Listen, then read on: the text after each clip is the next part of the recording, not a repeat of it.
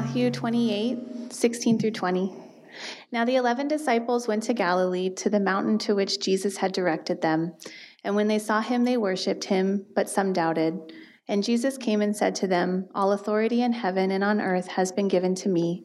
Go therefore and make disciples of all nations, baptizing them in the name of the Father and of the Son and of the Holy Spirit, teaching them to observe all that I have commanded you.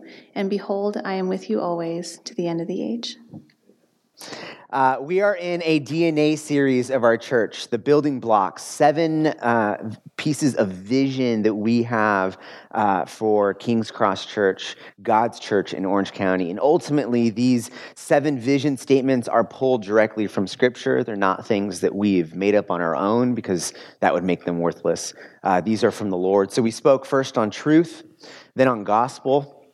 And last week, we talked about community. This week, we are going to be talking about mission, the mission of the church. And the vision on our website reads like this. It'll be up on the screen.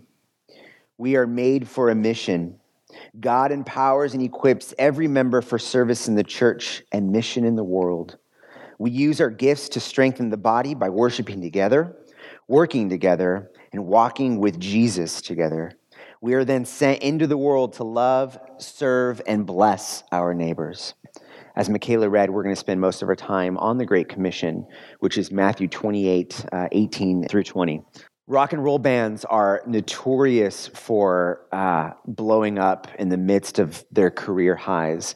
And it's no surprise, creative musicians get together, they make a great record, and they find themselves on world-famous tours with groupies, wanting to get a piece of them all over the place. It's only a matter of time that these musicians might start having self-interest and self-empowerment, and eventually they end up breaking up. And more often than not, I know there are a few exceptions, but more often than not, the musicians in these bands do not go on to make better music. I'm thinking of Led Zeppelin, the Beatles, Oasis, Pink Floyd, Blondie, the Clash, the Smiths, Queen, and yes, even Spice Girls, for my wife that loves the Spice Girls, even though they're not a rock and roll band anyway. On the other hand, there are bands out there that stand the test of time. They push through and they continue to make great records. For name a few, U2, the Rolling Stones, the Strokes, Radiohead, and of course Thrice. These bands, I've heard them ask, what is it about you that stands the test of time? Specifically, I remember when Bono was asked this about U2, and he said, actually, they were in the middle of breaking up just before releasing Achtung Baby, which is one of their best records. If you disagree, you're wrong. Just before releasing U2, they were about to break up, and the band realized something. The band realized that the individuals were not more important than U2. U2 and the music that they were creating was more important than the individual identities, the individual desires of the individuals in the band. Sociologists would call this finding a shared consciousness. They found a mission that was bigger than self-ambition. The shared consciousness of the church, the mission of the church, the thing that transcends us as individuals and even King's Cross as a church in and of itself. The shared consciousness of the church is what we read. It is the Great Commission. Go, therefore, and make disciples of all nations, baptizing them in the name of the Father and of the Son and of the Holy Spirit, teaching them to observe all that I've commanded you. And behold, I am with you always until the end of the age. In other words, you, Christians, were saved into a mission, into God's mission. This is important for us to hear. I think American culture has tend to lean into autonomous individuality. We talked about this a little bit when we went over community. Autonomous individuality is the idea that the mission must serve me, that my joy, my peace, and my comfort is the most important thing. And there's some of that is valuable and true. We should care highly of the individual because we are created in God's image. But as Charles Taylor pointed out, when we secularize, when we remove ourselves from seeing ourselves as a part of a bigger story, when we stop seeing ourselves as something, being a part of something bigger than ourselves, we will lose joy. We will lose joy. We will lose purpose and value. Like I said before, instead of serving a mission, the question becomes, how can the mission serve me? This is a westernized American identity issue. Sociology, psychology, philosophy, and theology, though, are all pointing to the reality that we are made to be a part of something beyond ourselves. It is important for our joy to find something worth living for beyond our own comfort. I remember going to this DARE graduation, and they marched up like all the top students to talk about why they weren't going to do drugs. And they had some pretty good reasons. The first one comes up, and he's like, I don't want to do drugs because I want to become a professional basketball player. That's a good reason. The next one comes up and says, I don't want to do drugs because I want to be a millionaire one day. That's also a good reason. But here's what I did not hear. I do not want to do drugs because I don't want to dishonor my family, because I want to be a functioning member of society. You see, all of their reasons to not do drugs were self-ambitious, which again isn't necessarily bad, but what happens when the little basketball player decides that smoking weed with his friends is more fun than playing ball? Or what happens when the little kid wants to make $1 million, realizes that he can do that selling drugs? Those are exaggerations. But the point is that we need to find value and purpose outside of ourselves. Ephesians 2:10 says this, for we are his workmanship, created in Christ Jesus for good works, which God prepared beforehand that we should walk in them. Let me put it this way. I get concerned that it seems to me that many people are, in a way, almost just waiting to die. Like they're just living their lives, and it's an exhausted life. They're running this endless race with no purpose, with no goal in mind, with no vision, and they're running, and life just gets exhausting. And you get beat up, and you get knocked down, and like the reason to get back up is because you're still breathing. Just keep running. Just keep going. There's no mission there. And the Apostle Paul talks about running the race. But when he talks about running the race, he's got an end in mind. He's got a goal. Here's what he says, 2 Timothy 4:6-8. And remember, he's saying this to Timothy, who is his mentee. The time has come for my departure. I have fought the good fight. I have finished the race. I have kept the faith. Now there is in store for me the crown of righteousness, which the Lord, the righteous judge, will award me on that day. Like I said, so many of us are just like running through life and just exhausted and tired. But Paul is running, and he has a mission. He has a vision for his life. He knows where he's going. He has a final destination. And when he gets to the end of his life, he's like, I'm good. I lived life. Like I did something with that time. And I don't know about you guys, but man, like I so badly just want on my deathbed to be able to look at my kids, to be able to look at my grandkids and be like, I'm good. I ran the race. I finished strong. I did well. I did it for God's glory. Like I'm ready. I'm ready to go home and receive my prize. I'm ready for the Lord. Does that resonate with you guys? Is that something that like, you think, man, I want that? The good news is Jesus, God, gives us a mission. He gives us something to live for, something to aim and to strive towards. We can say that we are running a good race because God has said, go and make disciples. Go and make disciples. So what is a disciple? A disciple simply is a follower of Jesus. It's not just someone who claims Jesus to be Lord. It's someone who has dedicated their lives to growing in Christ likeness, to growing to be more like Jesus. This is important because Disciple making is not just data transfer. Like right now, I am speaking in a didactic way. And this is important. God says that we are to open his word and preach and teach in this sort of way. But I am not currently in this present moment making disciples. Making disciples happens with shared experiences. Making disciples happens when you invite people into your life for God's glory so that they can see you follow Christ and then have the desire to follow him as well. Making disciples happens at the dinner table. It happens at coffee shops. It happens on long road trips up mountains. This is what it looks like to make disciples.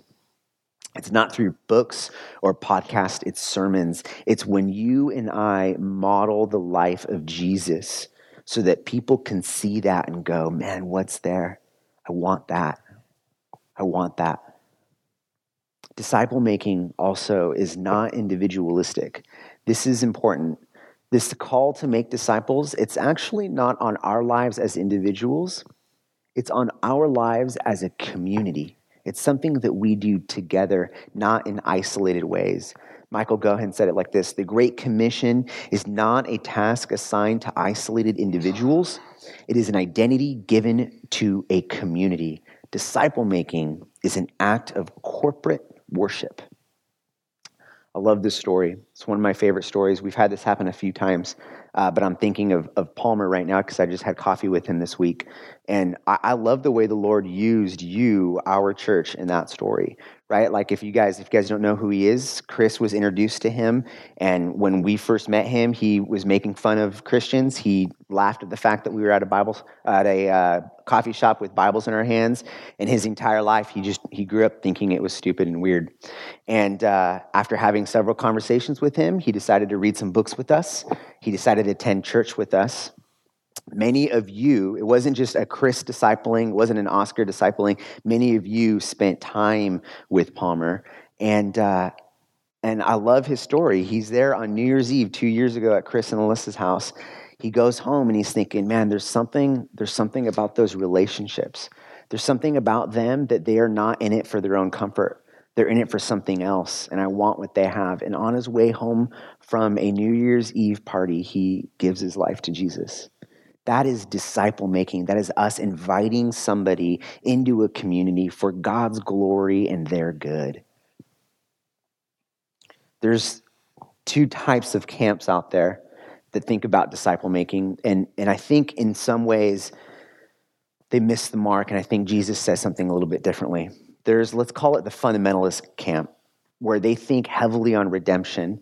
They think disciple making is me transferring information, gospel information to somebody else, and then letting them go on their own. Like if they agree or they disagree, and that's it. They see the world as saved and unsaved, and they move on accordingly. But on the other hand, you've got maybe more of what we would call a liberal perspective, which cares deeply about reconciliation. They care deeply about justice and mercy. They care deeply about doing things for the poor, for the sick, and the hungry. But they think little of the fact that Jesus says that his kingdom has come and the way is through Jesus. On the other hand, Jesus taught something entirely different. He taught redemption and reconciliation. He taught that he has come to redeem all things to himself. And that starts, the paramount moment to that is when people see Jesus as their Lord and Savior. Some might say that it is wrong to share your faith. Right? We've probably heard that before. Like, you can't impose your beliefs on other people. And I mean, that's one, that's intellectually incorrect, and two, that's emotionally incorrect. The statement alone, like, you can't impose your beliefs on other people, that is in itself imposing their belief on us. Does that make sense? Like, at the end of the day, there are two people in this world. There are people who claim absolute truth, and there are people who do not realize they're claiming absolute truth. Every single one of us is acting, and this is the other point, is that it's wrong emotionally because this is the way we were created. We were created to express joy and to tell other people. When you find a great new movie or show on Netflix, you watch it, you love it, and what do you do next? You invite someone to watch it with you. You tell somebody, dude, have you seen this? You've got to watch this, right? That's the way our hearts work. We have found something worthy and valuable to say something about it. And you know, one of the most humanistic organizations out there, TED Talks, like they admit to doing the same thing. Their slogan is ideas worth sharing. We have news worth sharing, right? Like it would be morally wrong of you to find the cure for cancer and not tell anybody, to just hoard that for yourselves. No, you would scream it from the mountaintops. We have found the cure for what is wrong with our souls. We have found redemption and reconciliation. We have found grace and mercy. And even beyond that, I've been thinking, I didn't prepare to say this, but I can't help it. Someone mentioned to me this week, like, as you're preparing for sermons, preach the gospel to yourself. And I started thinking about that. As I talk about the fact that the gospel is the cure, that is true. It is a cure for our souls. But in another way, it's different too. Another way, the gospel is very personal. I don't know about you guys, but when I think about the gospel, I tend to be a little bit cerebral about it. Like I think this substitutionary atonement, this legal transaction. But at the core of the gospel, we cannot miss the fact that we have a Father who has given up his Son for his enemies. And my kids lately, they love to ask me to lay in bed with them. And so we just lay there and we'll just talk. And because, this happens with my daughters too, but because I have one son, and God's son, Jesus, you get it. I'm laying in bed with Levi, and we're like, let's just talk about stuff. And so he's asking me questions about science, and he's asking me questions about Jesus, and we're holding hands, and we're cuddling, and I love it. It is beautiful. It is one of those moments where you're like, I'm absorbing every bit of this, and I do not want this to end. And it was in that moment that I started to think to myself, man, this is similar to that relationship between God the Father and Jesus, his Son. Like, they're there in perfect unity and community together, enjoying each other, in need of nothing. And the Father looks at him and goes, I need you to go and die for my enemies. And Jesus, the Son, says, okay. Like, I love you guys, but there is real talk. There's nobody in this world that I would ever give my son's life for. And that is what Jesus has done. God has done for us. He gave us his Son so that we can be made right with him. That is the sacrifice. And that is the news that God is asking us to make our life all about. To go and make disciples, to share this story, this good news, this great sacrifice, this love that you have through Jesus. I want to land it a little bit. I want to land the plane in the sense that I want us to be able to take action. And so I'm going to say it like this. There are 3 ways in which we can take action. The first way is that we can, I want to encourage you guys right now to think of 3 people in your life. 3 people that you maybe are like, man, I would just love for them to know the Lord well. Go ahead, think of those names. The second thing I want to encourage you guys to do is to begin praying for those individuals. Because ultimately, the work of reconciliation is through the power of the Holy Spirit, and the best way that we can interact with the Holy Spirit is through prayer. So commit yourself to praying for those individuals. And the third thing I want to encourage you to do is talk to them. Invite them to church. Here's the weird thing is, like, when we think about sharing the gospel, when we think about talking about this good news of reconciliation, I think sometimes we can muddle up and make it very confusing, but it can be so easy. Like, you don't have to read Van Til's Presuppositional Apologetics before having a conversation with somebody. And if you don't know what that means, it's cool. You don't need to know. I love the story of the lady at the well. She interacts with Jesus, and that same day, she doesn't go off to seminary for 4 years to learn about how to talk about Jesus. She doesn't do like a cultural analysis. She doesn't pick up Charles Taylor's tome. She leaves the well, and she goes right in the town, and she had a 2-point argument. Here's what Jesus has done for me, and come and see. Come and see. And that's as easy as it can be. So I want to encourage you to think of those 3 people, and let's just, maybe this is more or less for people who call King's Cross their family. Like if you're a guest this morning, it's Kind of weird because maybe you're looking for a church. And we hope one day you'd call this your church. But for my King's Cross family, let's just start with you. I want to encourage you guys to share those 3 names with somebody after church. And maybe we can, not like in a legalistic, hold each other accountable kind of way, but just in a way of encouragement. And I'll tell you, I'll go first. My 3 people that I've been thinking about all week as I'm preparing this sermon. First is a guy that I used to work with. Second is I started going to this new coffee shop. The coffee's not that good, but the barista's cool. So I want to invite him. We started talking about music, and I think it'd be cool to see him here. And then the third is this guy that I play basketball with in my community. So let's talk about that after church. Let's move on. The end of this verse ends with a promise. The power of God's promise. The power of his promise is this: I am with you always. I am with you always. Let that be a comfort to you. God who creates all things by simply speaking, I am with you always. God who sustains all things, I am with you always. God who always has and always will be, I am with you always. The creator of the cosmos, I am with you always. The one whom all of earth bends to his will is saying to you now, I am with you always. That is good news. That is comforting. That is empowering information. We should also see this. We should see that this story of making disciples is God's story, and he's been doing it for a very long time, and we get to participate in the grand narrative of redemptive history. Here's what's interesting about the book of Matthew. Matthew uses what I like to call the Jewish sandwich. Jewish sandwich is where he makes a point, and then he tells a whole bunch of stories, and then he makes that same point again. And he kind of does that to say, hey, these 2 bookends, this is what's most important.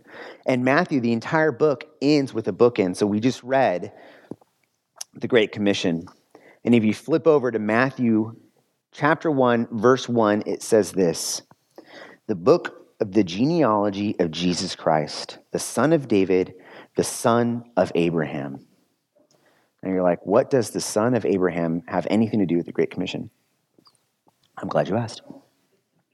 If we flip back over to Genesis 12, this is where the Great Commission actually begins.